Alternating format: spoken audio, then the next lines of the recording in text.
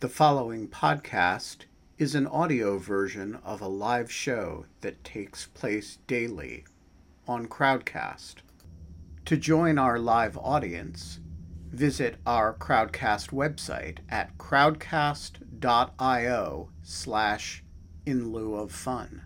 That's crowdcast.io/in lieu of fun.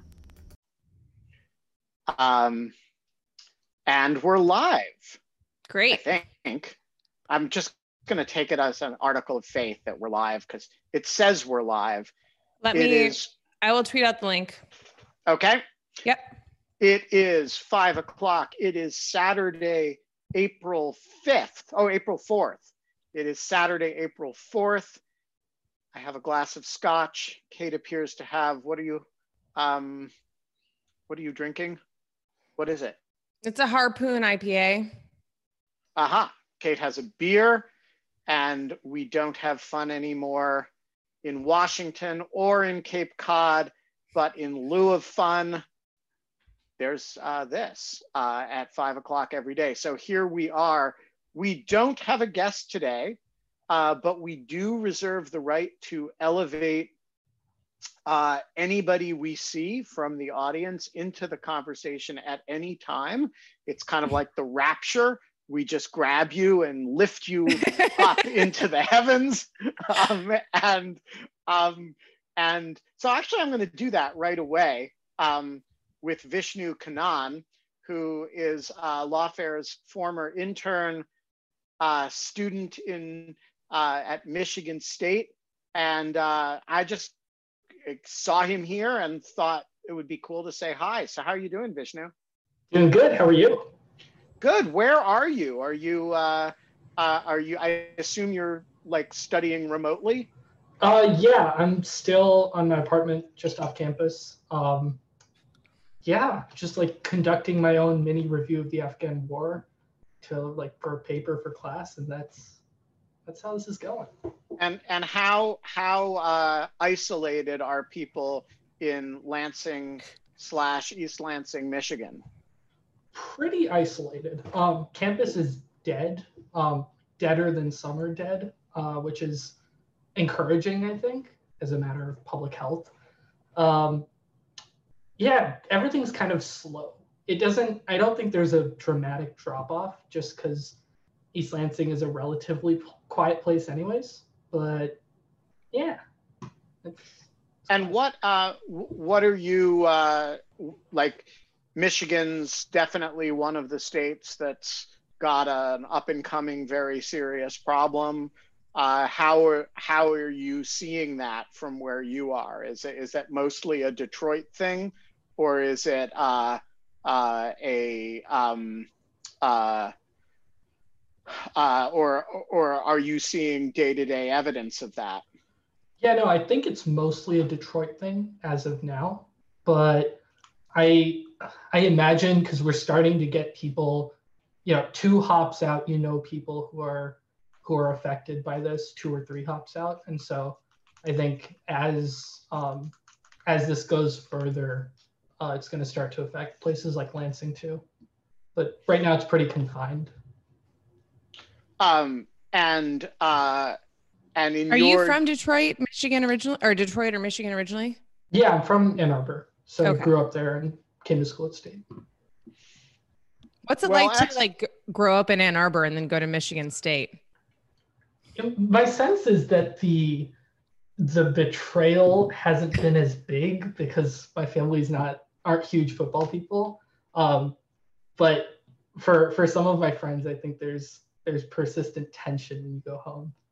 I just never felt that. Cool. Well, excellent. Do you have any great words of wisdom from before we dismiss you? No, I've got questions for y'all, but I'll ask them. Oh, well, no, ask them. Oh, okay, cool. Questions count. Questions count, cool. So this is a weird scholarship question, but you both have studied and written about things that were pretty niche, and you seem to have gotten there well before the general public or even the scholarly community got there. So Ben, I'm thinking about your early stuff on the FISA court. Kate, I'm thinking about, online speech and disinformation, or sorry, not disinformation, but online speech generally, well before it was in the public consciousness. So one, how did you go about finding niche areas like that, or were they kind of accidental? And then two, as a broader thing, in your kind of early in your career, how much control did you try to exercise over the direction of your scholarship? And did you succeed? Oh, I love this question. Ben, I feel like we've had this conversation Indeed. About each of our paths, right?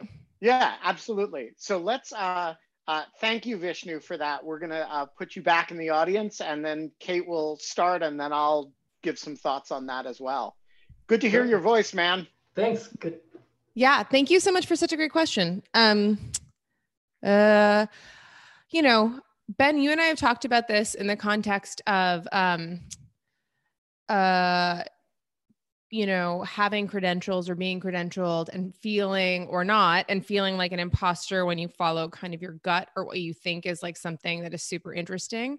And I think that we have both talked about how we came up against a lot of opposition and had I did anyways, like I had huge moments of doubt. Like I've talked openly about the fact that like in the course of doing my PhD work at Yale, like even though I was at Yale, I like never felt like I belonged there. And I never felt like I was supposed to be there. It was huge imposter syndrome. And I think I had this one moment where I had worked on the paper that became the new governors, and I had submitted it and had gotten failed as my seminar paper. Went on to get published in the Harvard Law Review, but it got failed for my seminar paper because the two professors that were teaching me did not think that it was proper legal scholarship. And I remember just sobbing on the floor of my studio apartment. And like, I had spent 9 months of empirical research and writing and rewriting at that point. And my partner was just like, get up. And the only way you can like prove anyone wrong is to just keep working. And if you do a good job according to you, and you think this is interesting, like it'll be fine. Like there will just like, maybe you won't have like it won't like have some great breakthrough. Like we didn't think that it would ever get published in a place like Harvard, but there was just the idea that like, you can't go so wrong if you work really, really hard and you love what you're doing and you think it's, and I think that that's the only thing. Like, I'm fascinated by everything that I do. And when I'm not, I don't do it. Like, that is kind of the wonderful thing about academia.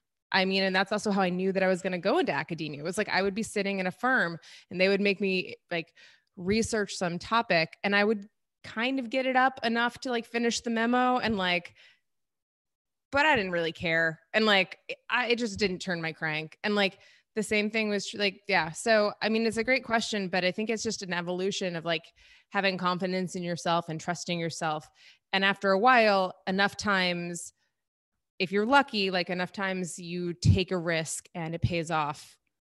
And then the next time to trust your instincts. But I still struggle with that all the time. Like, I wonder if like, there's also a fair amount of like luck, right, Ben? Yeah, and your example of the FISA, my FISA work in the 90s is a really great example of, I don't know what percentage of it was insight and what percent was luck, but it was a substantial amount of luck. I got interested in the institution of the Foreign Intelligence Surveillance Court at a time when literally nothing had ever been written about it of consequence. And it was so understudied that when I asked the people in the Justice Department whether I could go see it, they were like, well, sure. And they actually showed me, I think I'm the only journalist who's ever like walked inside the FISA court. And it was because it was so understudied. Now, did I have some kind of instinct that, yeah, this thing might turn out to be important? Yes, I did. Did I have the same instinct about a lot of things that didn't turn out to be important? Yeah. And so like, right, I know. Like, it's not a perfect study. Exactly. It's not like I can like the N is not one here, you know, and it is not like I looked and said, aha, the fisc is going to be the focus of immense public controversy over a long period of time from civil libertarians and from Congress and from defenders of the president and critics. I mean, no, I did not anticipate any of that. What I did anticipate is this is interesting, this is different, this is curious, and it raises some interesting issues and nobody's focused on it. And I do think, you know, what the part of it that you get credit for is for having the sort of like curiosity to say, okay, and that's enough, rather than to say, yeah, but everybody's over here looking at this, so I've got to be over here looking at this. That is an instinct that I think really does serve you to sort of look where no one's looking. But like, don't you think too that like, so this is interesting, but there is like you're raising kind of like the idea that there's a hindsight bias. Like it looks like we both got lucky with these things. It doesn't show all of the things that we were like all of the things that we falsely identified that didn't turn out. But I will say that like, there is like a certain, like, how did you have a certain robustness and pushback on looking at the FISA court? Did people tell you it was just going to be stupid and boring?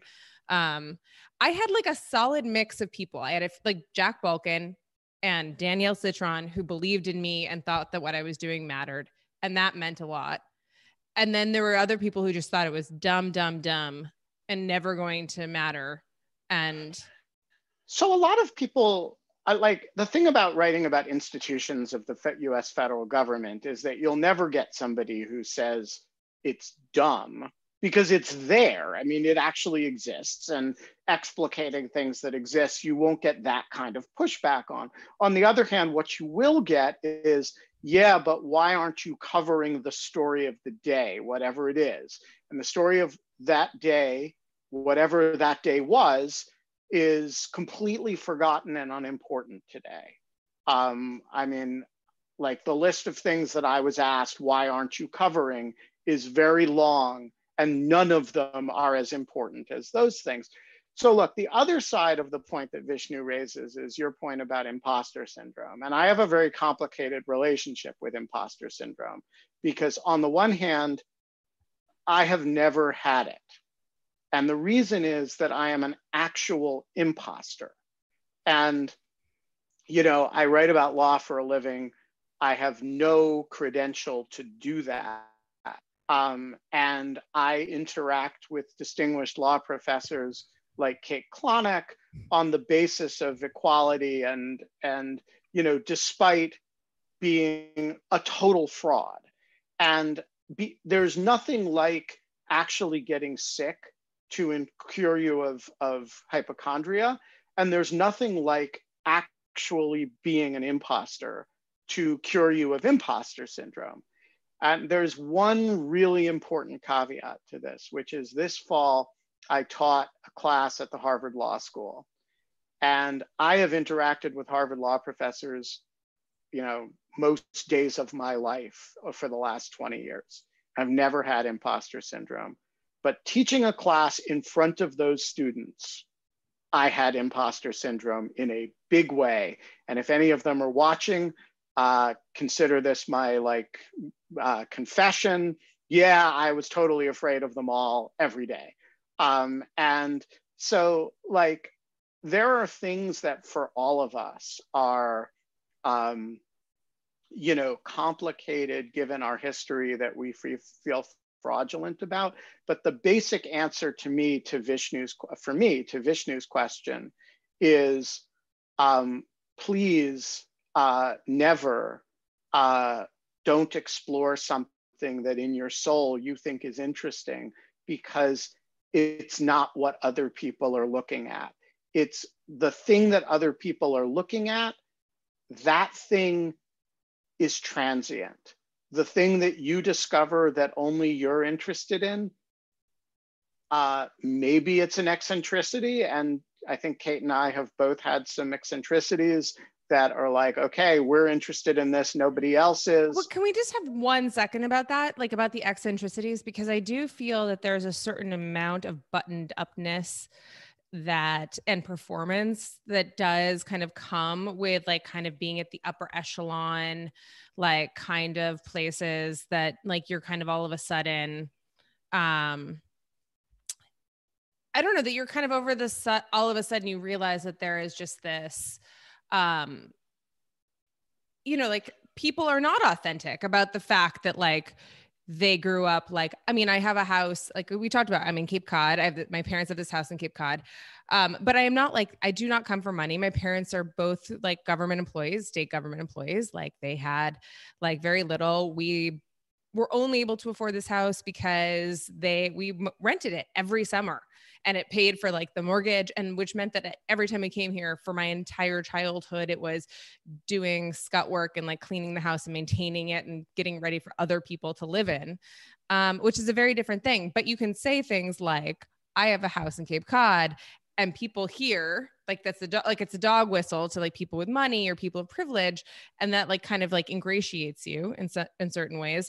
But then it also isolates you because there's like, if you say exactly what I just said, that it's not this huge fancy house or a mansion and we don't have maids that get it ready for us before we show up or whatever, that there's this, I don't know, that there's just kind of like, I do feel like at a certain point, there is also like this class thing that happens with like kind of the circles that we work around. Am I like total? Is like, should I not talk about that?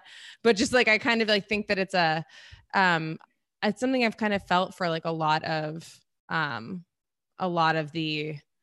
I don't know, for a lot of the time that I've kind of like been in this world. Just like how I was raised is very different than like a lot of the elite institutions I was lucky enough to be a part of. Yeah. So I, in some way, in important ways, that is not a feature of my, I come from, my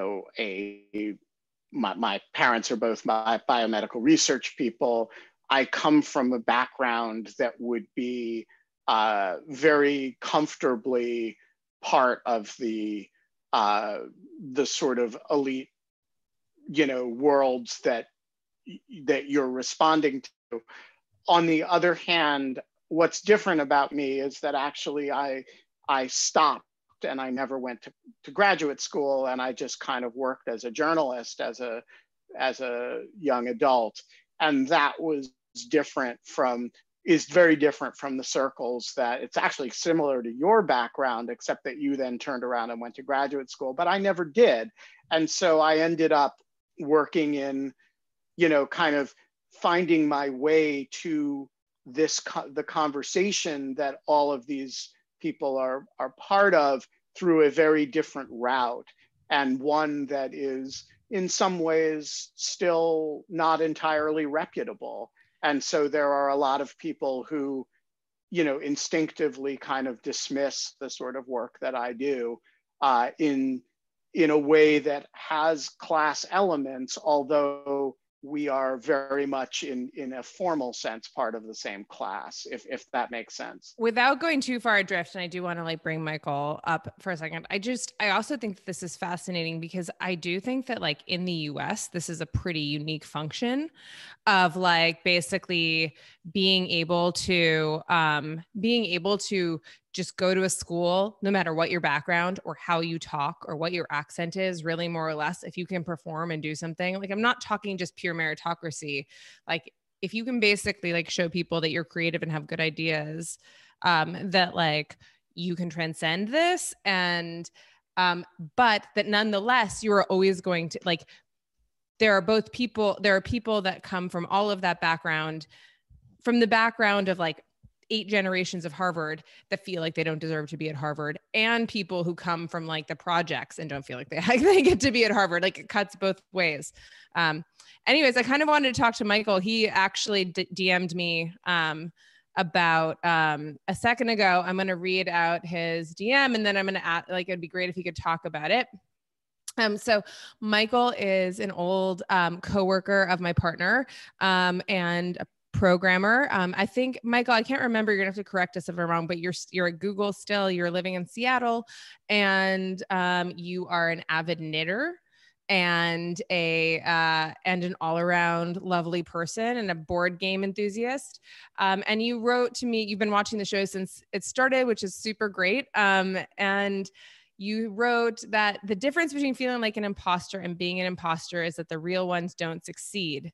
That doesn't invalidate the feeling, but a good Bayesian, having experienced enough counterexamples, ought to be willing to update those priors, even if the hindbrain disagrees. I kind of want to like talk to you more about what you mean by that. Are you there? I am. Hey. Can you hear me all right? Yeah, it's so nice to hear your voice. Yeah, it has been a long time since we've actually talked in person. I think the last time that we hung out, Michael, I remember this so vividly. I might have cooked chili for everyone that was so hot that literally no one besides me could possibly eat it.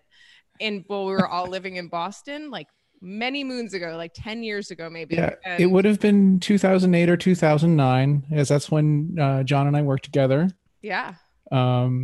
And yeah, I definitely, the moment that I actually remember was that our internet went out and a whole bunch of us went to the office to play video games. And apparently you all had sort of the same idea. So we ended up having kind of an impromptu office party. Oh yeah, I remember that. Over the bagel shop. Yep. Oh man. Yeah. In Porter Square. Right? Yeah. Yep. Right. Yeah. Yeah, it was. Hey, right. Just a quick interjection here. To all the Zoom bombers, and there have been 400 Zoom bombers who have posted questions. Can you be a little more creative, please? Because I'm getting sick. I'm getting sick of the repetitive shit.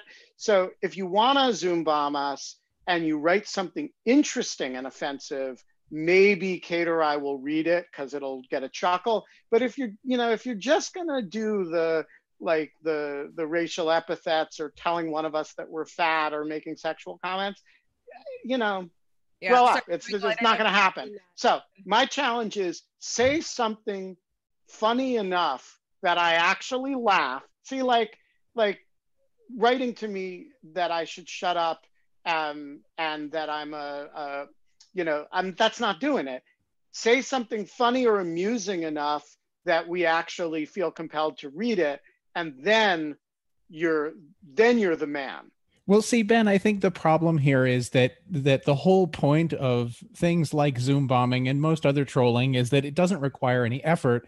And what you're asking for intrinsically requires effort, requires thought and creative energy that sort of obviates the whole point of being a disastrous troll. It feels like some power move. Like I was actually thinking about it. It feels like graffiti is like actually what it most feels like. But like, what do people get out of somebody?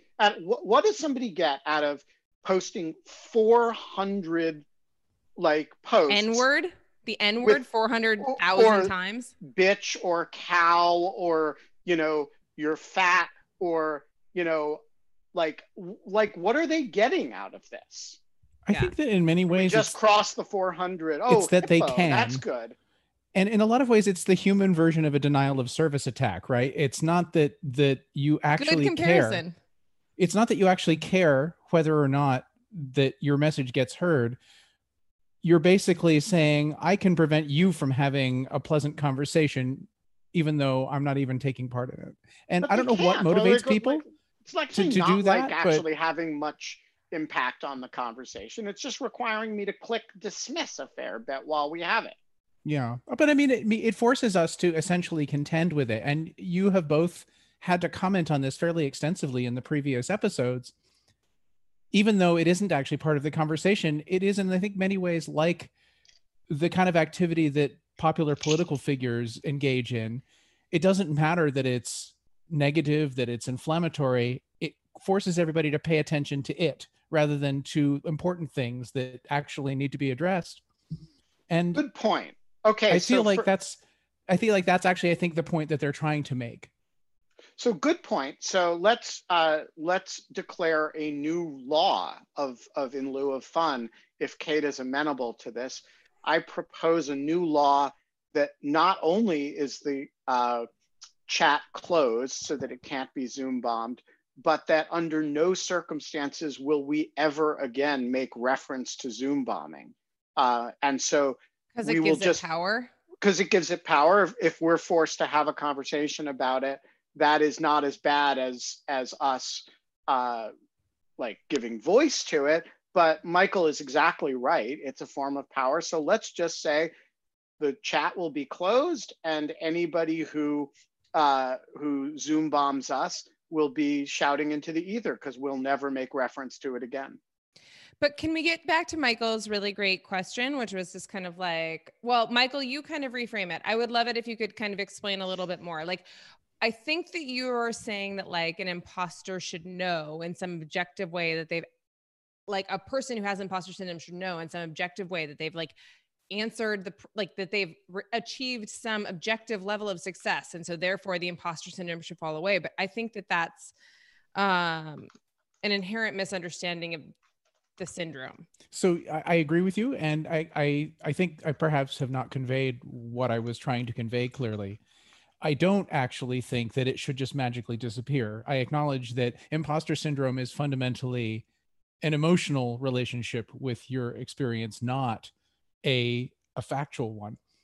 But what I guess I'm saying is that, one of the things that I have had to contend with, as I also very much experience that feeling, is that sometimes you succeed at the things that you believe you're an imposter at, and you keep succeeding at them.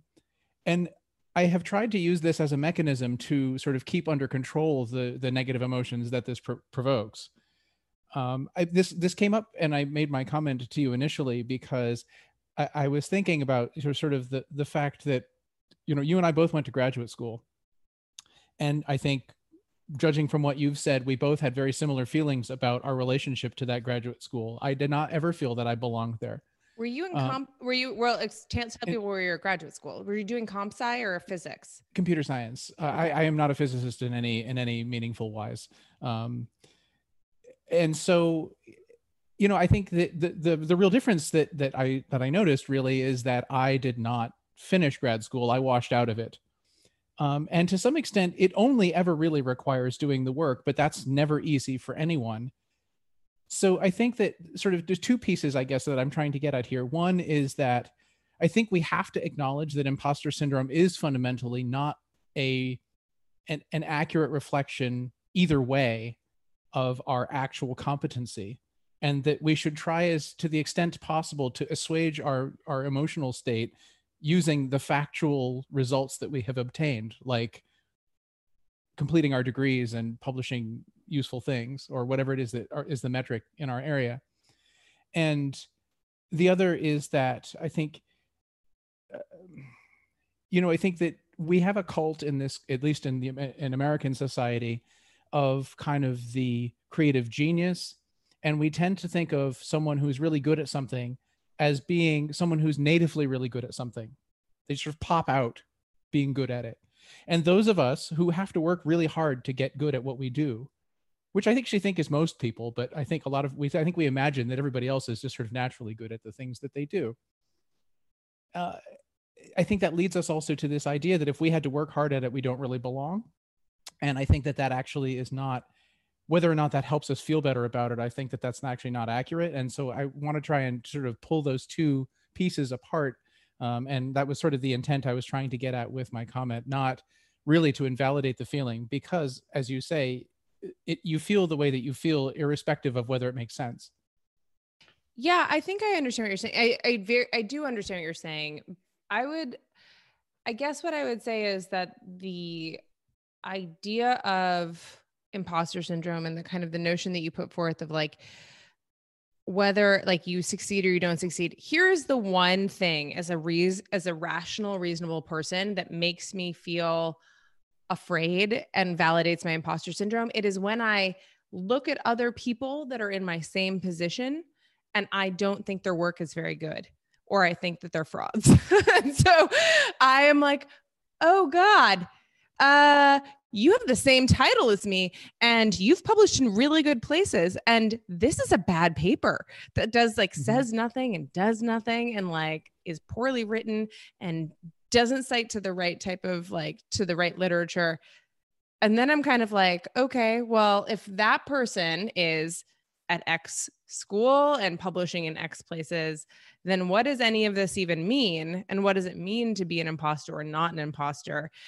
And then it's all just about kind of some type of performance of self, right? Of like, just kind of like, it's whatever you make it to be, not to get all philosophical about it, but I just got No, philosophical. I think you're about it. absolutely right. I think also that, the point that you're touching on there, I think is actually perhaps even a third aspect of this, which is that society is poor at rewarding actual accomplishments. And we have a lot of mechanisms in place that are not really accurate measures, but proxies. So, for example, if someone successfully gets their paper, even bad one, published in a prestigious journal, then they are seen as being, an accomplished researcher or academic or whatever it is that they're doing. And in reality, that may or may not actually be the case, right? Someone who can objectively look at this paper and say this hypothetical paper that we're talking about here and say it's bad. And then it does make you wonder, right? How is it that we fail upwards so frequently, and those people who sometimes work very, very hard don't necessarily even have the success we feel they ought to? And I think that's actually a separate problem.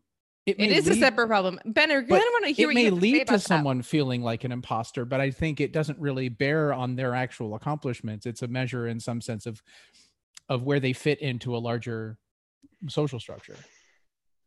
Yeah, like Ben, what does it mean that people who actually are shitty end up becoming famous or getting a lot of credit for being amazing when they're not? So, look, there's something always infuriating about the march and triumph of mediocrity. And nowhere is that more infuriating than in those areas where, we're thinking about where excellence is at some level subjective, right? So mediocrity will never triumph in, say, marathon running, because actually the best marathon runners run faster than the mediocre marathon runners, right? Where there really are objective measures, mediocrity, I mean, it has its ways, right? Like performance enhancing drugs and whatnot, but there really is, in areas that are purely measurable, it really does have, there are limits. Now, the thing about intellectual areas is that these are always ultimately subjective. And that means that there are these people who do inexplicably well relative to how you think they should.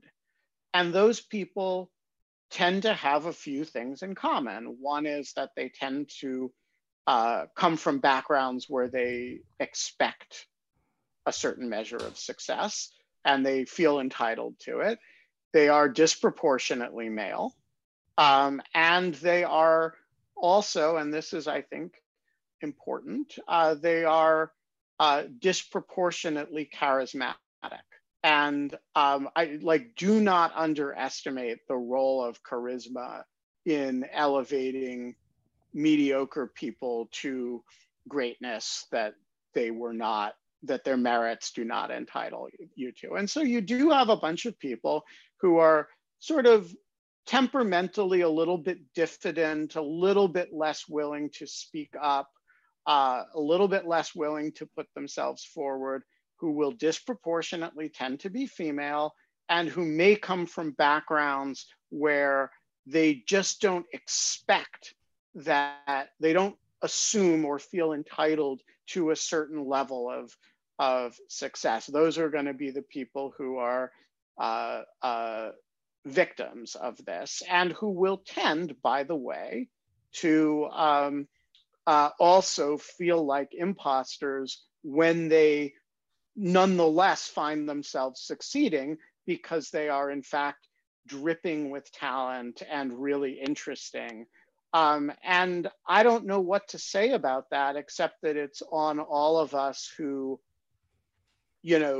cultivate talent for a living, which, is a large part of what I try to do, that you have to be really aware of these things, because the person sitting in front of you may not be the person who will, you know, raise her hand when you ask for a volunteer to do some spectacular project, but may be exactly the person you want to do that project. And, you know, I don't really like, I vacillate between a sense of it as a societal problem that we all just need to be sensitive to, and a sense of a lot of people needing a lot of tough love about, like, you have to stop acting like you're not worth it. And I think both of those honestly have a place. And when I'm talking to a person who behaves this way, like if I were talking to Kate a few years ago, I would be in tough love mode if I heard her saying like the things that she describes herself feeling then. I didn't know her then. But when you were really kind of tough love mode. Like the first thing that you said, one of the first things you said to me was like, you think you have imposter syndrome and you don't. Like that was one of the first, like, you think you're an imposter and you're not an imposter. That was one of the first things you said to me. It was great. Yeah, so like I do think there's an element of it that's, you know, pick yourself fucking off the floor and understand that you're actually great. And there's like a group of people who really need to be told that in an aggressive way, in a sort of confrontational way. But then there's the message to the broader world, which is stop assuming that greatness looks like what you expect it to look like. And you know, sometimes it is the person who is least likely to raise hands who is the person where the still waters run deep. And it is on you to notice that and to be the tough love for that person. And so I have very complicated feelings about it. And I you know, I honestly don't know what the optimal mix is. And I think it's often highly individualistic. So that's a kind of Rorschach test answer, I guess. Michael, thank you so much. This was fabulous. Bye, Michael. We miss you. We have a bunch of other questions, including I'm going to bring on Maggie Feldman-Pilch, who a lot of you will know, to ask the weekly food question. Maggie. Hi, friends. How are you? Camera so we can see you. Wait, how do I? I don't think that this is the thing. I don't think that they can. I don't think that people have cameras anymore. Oh, by the way, I'm going to violate the rule that I just set about the Zoom bombers. To the person who sent 200 times the question, "Can I have some pussy, please?" Please learn how to spell the word please before you ask 200 times for pussy. I mean, like you're not even going to get an answer if you can't spell please properly. It was missing an E at the end. Yeah. It was missing an E at the end. That's another E. 200 times. Okay, Maggie, what's your question? Okay, so I am somebody who has a very like average diet for myself, in the sense that like I eat pretty much the same thing at the same time every day. But when you're stuck in your house the whole time, you're like, maybe I should try other things. And so I'm thinking about trying other things. I'm not saying I've done it yet. And I'm wondering, are you guys eating like extra boring or extra fancy, or like what is like the coolest, fanciest thing you've had so far? I will say that today I had black truffle infused cheese and it was fucking delicious. Where the fuck are you getting that? The Remnants basket at Whole Foods, which if you are not spending time in the Remnants basket, I'm in like rural. Wegmans has it too. All right, this is a great question. I know, this is super fun. What are you eating these days? Oh God, it really depends. But it's I will say that I grew up as a person who cooked all the time. My mom made and my dad cooked every night, and I had bring my lunch to school every day kid. And since living in New York for the past like 15 years, basically, I do takeout almost every night. And like occasionally we'll cook. I love cooking. I'm very good at it. And now I cook every night. And it's amazing how much time I have to now dedicate to cooking. Like, and thinking about and meal planning and like how much time that takes, that I have forgotten how much time it takes. Does that make sense? We are eating normal stuff. Like I'm like I made it like a white bean and herb sausage, like deliciousness. The other day we've like made at home our own like spaghetti sauce, and pasta. I haven't been eating. This is funny, Maggie. We actually ordered Soylent because we are used to just having a quick meal in the mornings and like doing something like that. We were having smoothies more often. I made stuffed peppers the other day. I don't know.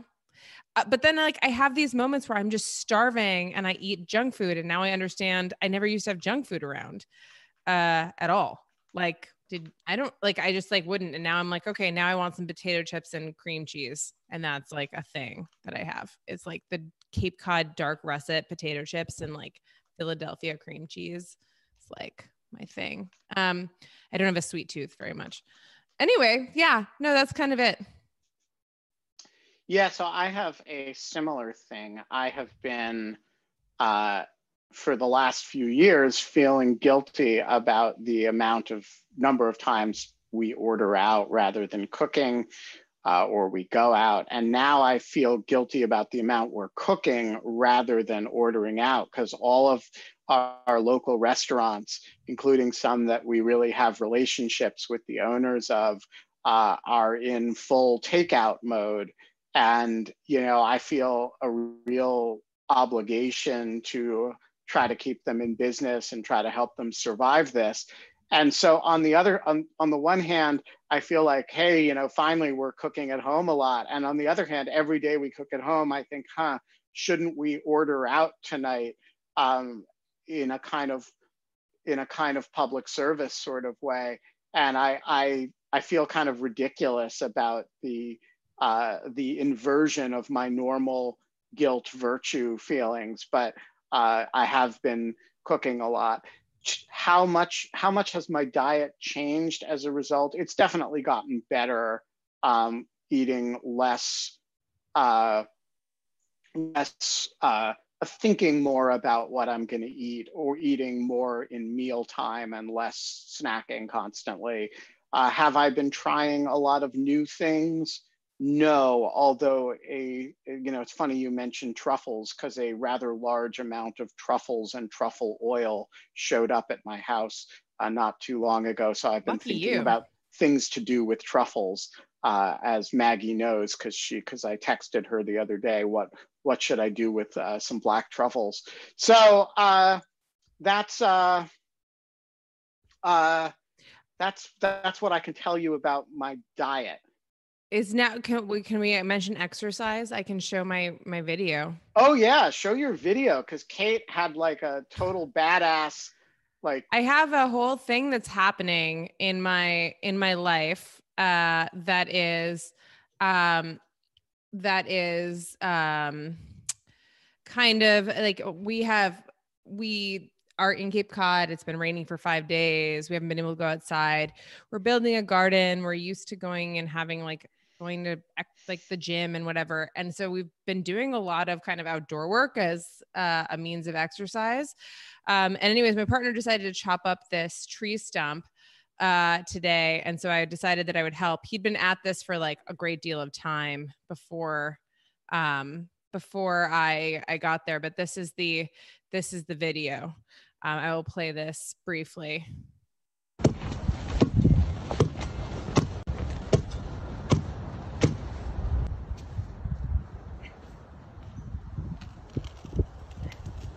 Here, put it.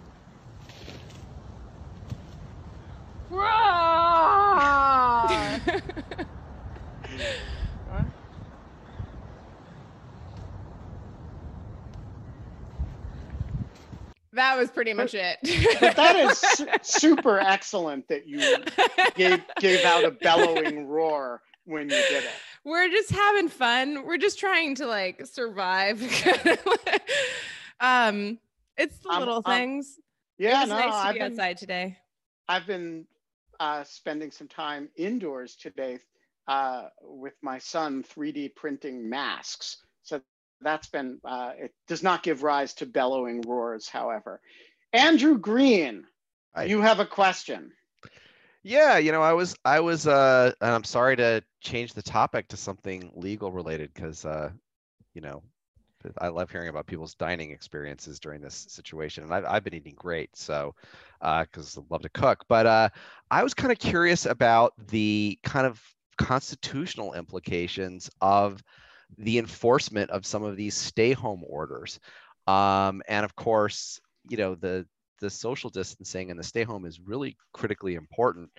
But I'm kind of curious to understand what we think the police can really do legally to enforce these sort of things, and what limits are there, if any, in this circumstance, and possibly on a longer term question, what could we do sort of long-term planning wise to make sure that we have the sort of legal infrastructure in place to make sure that we can sort of lock down society, but kind of do so within the bounds of the Constitution and our rights? Great question. So it's funny that you ask it, because a number of years ago,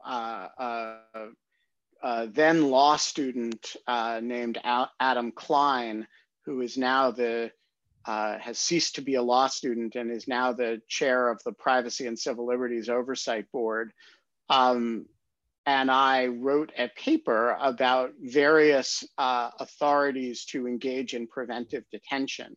And the paper contains a substantial section on the powers of isolation and quarantine, which were quite obscure at the time, but are actually very substantial. And the basic answer to your question is that these cases, which grew up mostly in the context of typhoid and cholera and other communicable diseases of the sort of late 19th and early 20th centuries, they give the government, state governments mostly, very broad powers to detain people who are communicable and not whose isolation, and to isolate them while they pose a public health threat.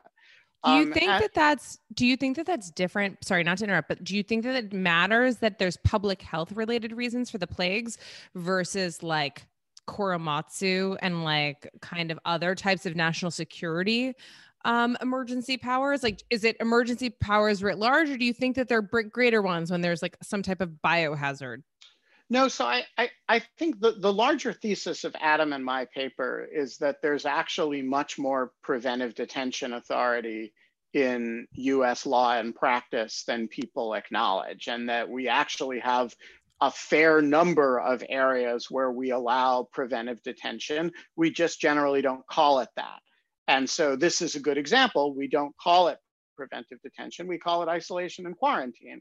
I do think these powers are less controversial than some other preventive detention authorities and coercive police power authorities, partly because the nature of the threat is not disputed.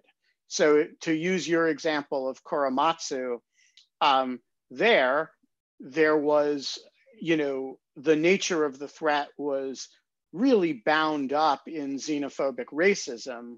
And the actual threat was, very debatable or even de minimis. And so in retrospect, and for many people, including some justices of the Supreme Court at the time, that power looked to be, and in fact, I think was, an expression of invidious discrimination rather than a legitimate preventive action for the safety and security of people. Conversely, the detention of Typhoid Mary, whose name has come down through the I mean, she was a genuine menace to society, and she got a lot of people sick and got a lot of people killed. And her detention was not the idea that there is some authority to detain people who are not isolating and in circumstances where they carry a deadly communicable disease. That is not one that has been especially controversial, though it has given rise to lots of litigation.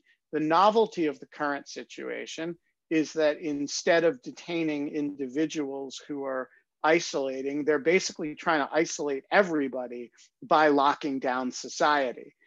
So far, this has not been litigated, I think, because most people just kind of accept. None of this stuff is litigated at the time because of the incredible amount of deference that the government is given in these emergency powers, right? It's true, although the detentions and isolations of individuals often get litigated, and that's why we have case law. And the case law is pretty permissive because the threat is very real, and it's not obvious if the government say we're going to just say, okay, well, we don't want to trample on anybody's civil liberties, so we're going to just kind of let the virus spread.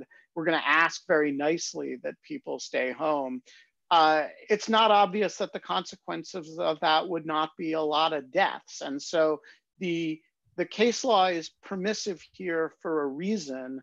And the general rule, to go back to your original question, is that detention or coercive measures are acceptable provided that the predicate is real, and the measure in question is there's a test that's roughly the least restrictive mean. It correlates roughly with the least restrictive means. And so, I think it's probably the worst idea in the world, except for all the others. I've never heard an alternative to it that does not involve the possibility of significant additional communicative illness. And so I think it's a really interesting problem. It's one that, we're going to live with, frankly, until we have a vaccine. The question we have to ask ourselves is whether we prefer a regime like this to the way we dealt with this in the past, which was simply to allow large numbers of people to die. Yeah. So on that uplifting note, Ben, you wrote, and I'm going to tweet it out in a second, but you wrote an incredible piece that was really great. It really was fantastic. You wrote an incredible piece for Passover that is about all of the plagues and trying to find an upside in every plague. Is that I couldn't find an upside to lice. Okay, you want to know? Here's a good upside. You want to know how I contracted lice when I was a child for the first time? Mm-hmm. I was in the Chuck E. Cheese ball pit in Henrietta, New York. And I was my mom, I got out and my mom was like, that's gross. And I feel like maybe that's a giant contagion zone. And then sure enough, I got lice, anyways. And there was no upside after that, but the ball pit was an upside. So that's like saying there's an upside to sexually transmitted diseases, which is the sex. I think that's. Oh God, I didn't even think about that. That's a good point. Yeah. Right. I think it's telling the story from too early a point. Okay, but walk us through your piece because I think that it is so excellent. I'm going to pull it up so that we can talk about it. But tell us basically about researching it because I think it's super fun. Okay, so, Batya Ungar Sargon from The Forward, which is a Jewish newspaper in New York, wrote me and asked me, would I write some reflections on on plagues for the Passover edition? And I was feeling impish. And so I thought, I'm lying outside in my hammock. Yeah, can I actually just read the lead? It's so Sure. good. As I write these words, I am lying on a hammock next to a fire burning an outdoor fireplace on my porch. A glass of single malt scotch is in my hand. The Mozart second horn concerto is playing in the background. As plagues that shut society down go, this one certainly has its upsides.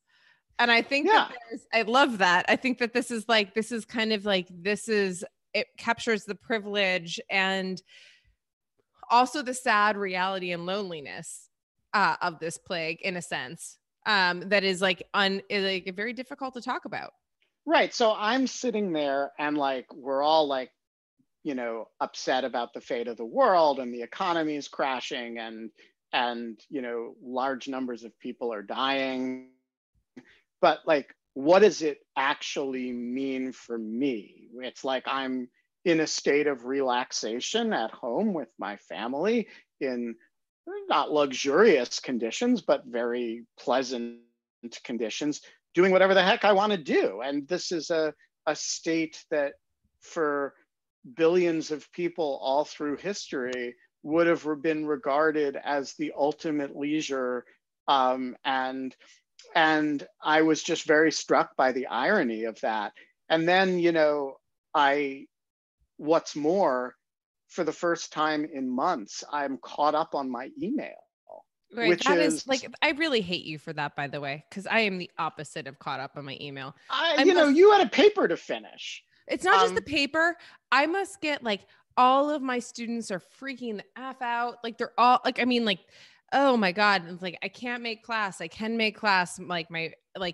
And then also really real things. Hey, Professor Klonik, can you get me a landlord tenant lawyer in New York because I'm being evicted from my apartment? It's just really terrifying. And my parents are sick. I'm going to be out of class for this. It's just the whole thing is my inbox is a nightmare, and I'm barely getting through it. Yeah. So then I thought, well, okay, the 10 plagues, maybe they had upsides too. And so I started thinking, all right, well, what would be the upside of the 10 plagues? So you come to the first plague, and it's that the Nile turns into blood. And just as I'm thinking about this, my Twitter feed has a notice from the Red Cross that we have a critical blood shortage. That's actually super clever of you. I hope it's O negative blood.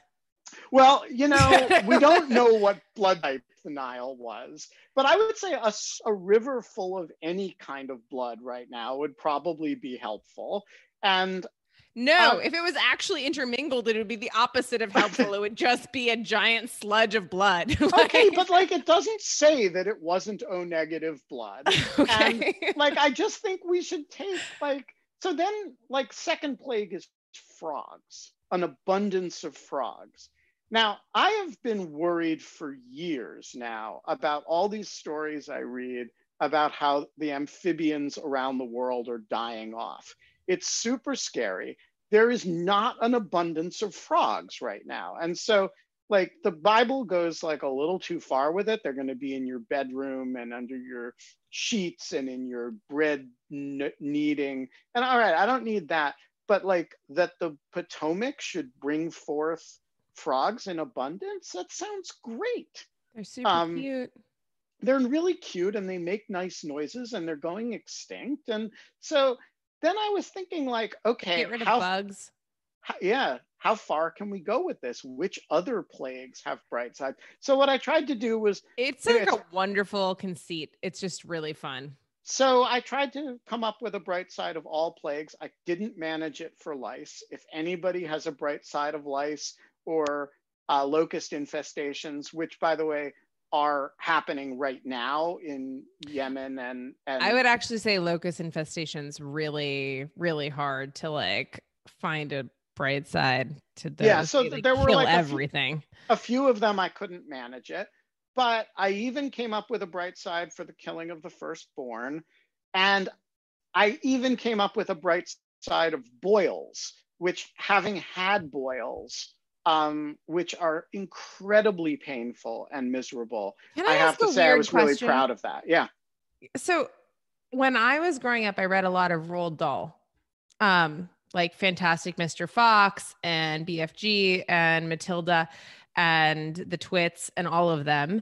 And they always describe people as having these boils, like boils on their face or boils, like, and like on the tip of their nose. And I do not understand and have never understood whether boil is just another word for like a zit or whether it is something entirely different. And I just like could never, like I had no conception when they used this term, except that it was obviously in context, like not a great thing. Yeah. I never really understood that like what it exactly was. So a boil is caused by the staph bacteria. Oh, so it's like an actual, it's almost like a cyst or like an abscess. It is a large, extremely painful cyst that generally erupts in your armpit, or they show up in like uncomfortably inconvenient places. It sounds like they show up around lymph nodes. Yeah, and they hurt a lot. I mean, it's like it's no joke pain, and they can be kind of hard to get rid of because staph is sometimes antibiotic resistant. And so some people are susceptible to them. I've had boils once, and made me pity Pharaoh. Let's put it that way. It was really really unpleasant. But there's a bright side. The bright side is antibiotics. We didn't, when Pharaoh. But this is no boils, longer a plague that can like plague us. Yeah, I mean, there's antibiotic resistant staph and everything. But for most cases of boils, you pop 10 days of, your Zithro pack and it disappears. And I thought that was pretty cool. Yeah. I think that that's a great place to end for today. Like, I kind of like, you know what? The plus side of of today's plague was that I got outside and we got the stump out of the ground. And you got to roar. I roared. I don't know. It was like I got to like reconnect with an old friend that I haven't seen in 10 years. Like we got some great questions from the audience. I think I've mentioned a few times that the last couple of weeks I've been so busy and kind of flat out answering questions, like putting out fires like so quickly that I have not even really looked at I haven't spent a ton of time obsessing over the news or how all this is going. I do the show with you. I don't spend a ton of time looking at stuff. And in the last couple of days, things have finally started to slow down and I've started to look at stuff. And like last night I couldn't sleep for the first time. It was like the whole panic of like social order collapsing around us, or like, kind of hit me. And then I was like, but until then, I have been. And that's why I texted you that I said that we were like, that we were kind of like the USO, that we were more like the USO and Wikipedia than we were like and plus improv. But like, I liked the USO. Like we are like, there's like, I think that there's a part of like, this keeps up my morale personally, that it keeps up other people's morale is great. I hope so. But I think that there's something, it's really hard to figure out what to do for others or for yourself right now. Indeed. Before we go, we have 8 questions pending in the queue from real people. So I think we should do like a lightning round where we just read the questions and give quick answers. Okay, go ahead. Does that work for you? First one. All right, the first one, from Christopher Hanelli is, what do you think a guy like James Comey is thinking now, considering all the dumpster fire this administration has caused? I read his book and I liked it. So I'm a little bit encumbered in addressing that because Jim and I are good friends and we talk all the time, and I sort of know the answer to that question. And I also don't want to speak for him. He has talked about that a lot, and how he regards this administration and his own role in various aspects of it, including in the book that the question refers to. And I don't feel comfortable going beyond on his behalf what he's said, except to say that like the answer to that question is very much in the public record. And I'm sorry to be coy about it, but just out of respect for the confidentiality of our relationship, I don't think I should address it directly. So I'll take Vishnu's comment next, which I think is really good, which is, Kate and Michael, did you feel the same way? And I think he's referring to saying like about our imposter syndrome during undergrad. My sense was that graduate school would feel like more of an equalizer than undergrad, meaning if you got accepted, you were more likely to feel deserving of being there. I actually think that and I think most people would say this, and I think that imposter syndrome is predominantly like addressed as like a thing among graduate students, because they feel like all of a sudden they're in this liminal stage between being students still and trying to pretend to become or to emulate like the becoming of the people that they're like being taught by. And so that I would say it's the opposite, that like basically like you feel like you've faked everything you've done in undergrad and none of it mattered, and you get accepted to this program and you're like, okay, now I have to prove myself and like prove myself to these people who really will know if I'm faking it. And that's kind of, I think that's kind of how that question works out. All right, a comment from Leland, faithful viewer Leland. I come from academics. My father was a computer science professor. My brother is a physics professor. I never graduated. One of the influences that caused me to leave school was a wealthy and scientifically successful individual who essentially told me not to pursue school, but to learn practically. It was helpful, but I think more than anything else, being under active mentorship by someone always changes things. Graduate school is another form of active mentorship by someone who is successful in the field, hopefully. Kate, do you agree with that? Yeah, absolutely. I mean, like you had my active mentor on before, or two of them this week, Danielle and Jack, and like it made all the difference. If like they hadn't been there, I would have given up.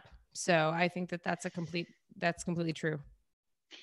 Josh Jacobson writes, I started reading Lawfare a couple of years ago, and it has gotten me much more interested in a career in public service / government. How does one make a mid-career change from working in tech to being a public servant? So first of all, Josh, I just want to say I of all the comments that I have gotten recently about Lawfare and its role in people's lives, that is one of my absolute favorites, because it is Lawfare is centrally about helping people in public service do their jobs better. And it's just like really great to hear that it is actually also inspiring people to imagine careers in public service. So the answer to your question, I can't be very specific about, because there's no, as with all mid-career changes, the answers are always highly individualized to the person and the specific backgrounds that they have, and also what they want. I will say that the government needs people who have significant tech experience in that expertise. They need it badly. Across a wide range of areas. The intelligence community needs people. The law enforcement world needs people. All kinds of components of the government outside the national security space as well need people with tech backgrounds. And so without knowing more about the background and the kind of things you're interested in, I can't be very specific, except to say that people like you are highly sought after as a general matter. Yeah. Robin wants to know, aside from hosting a great podcast, that means you, Ben, what podcast do you listen to for fun? Okay, so there are three that I listen to almost every day. One is the Daily from the New York Times. The second is Mike Pesca's podcast, The Gist. I think Mike Pesca is one of the best talkers and I've ever heard on any subject. I think he's super smart. He's a great interviewer, and I just love hearing him talk. And the third is Charlie Sykes's podcast, the Bulwark podcast, which is a publication kind of that the Bulwark is a publication around which the Never Trump conservative movement has kind of crystallized. And I think Charlie, who's an old time conservative radio talk show host, has just done a fabulous job making the transition to this moment, and has constantly interesting people with very diverse ideological conversations on it. And I just think they've done a fabulous job being interesting every day. So those are kind of my daily podcasts. My more generally, the Talking Politics podcast, which is out of Cambridge University and the London Review of Books, is completely spectacular. And Helen Thompson and David Runciman deserve an immense amount of credit for it. There's a lot of other stuff I listen to too, but those are, for regular listening day in, day out on our current situation, both domestically and internationally. I think those are really just fabulous pieces of work. I don't know if I understand the next question, but I don't either. So let's skip it. Okay. And then let's skip the next one because that's personal to me. I have no idea who that person is. So okay, we are going to ignore the other questions, and that wraps us for today. Yeah, awesome. Tomorrow we're back on with mystery guests, which are just random people that we've pulled from the audience. Oh my gosh, what a thoughtful end to our Zoom bombing experience. I think that, so tomorrow we're going to do mystery guests. Do not know who's going to come on. I think we're just going to do one mystery guest each is what we decided, Ben. Yeah, unless one of them wants to invite somebody, in which case we're certainly not going to We'll give them the option of doing that. Then they can or they cannot. In the meantime, no one asked me, but if you want to know some good TV shows to watch, I would highly recommend Buffy the Vampire Slayer and Cheers. What, Ben? No, I only just noticed that the cast you were with is a different cast than the cast you were with.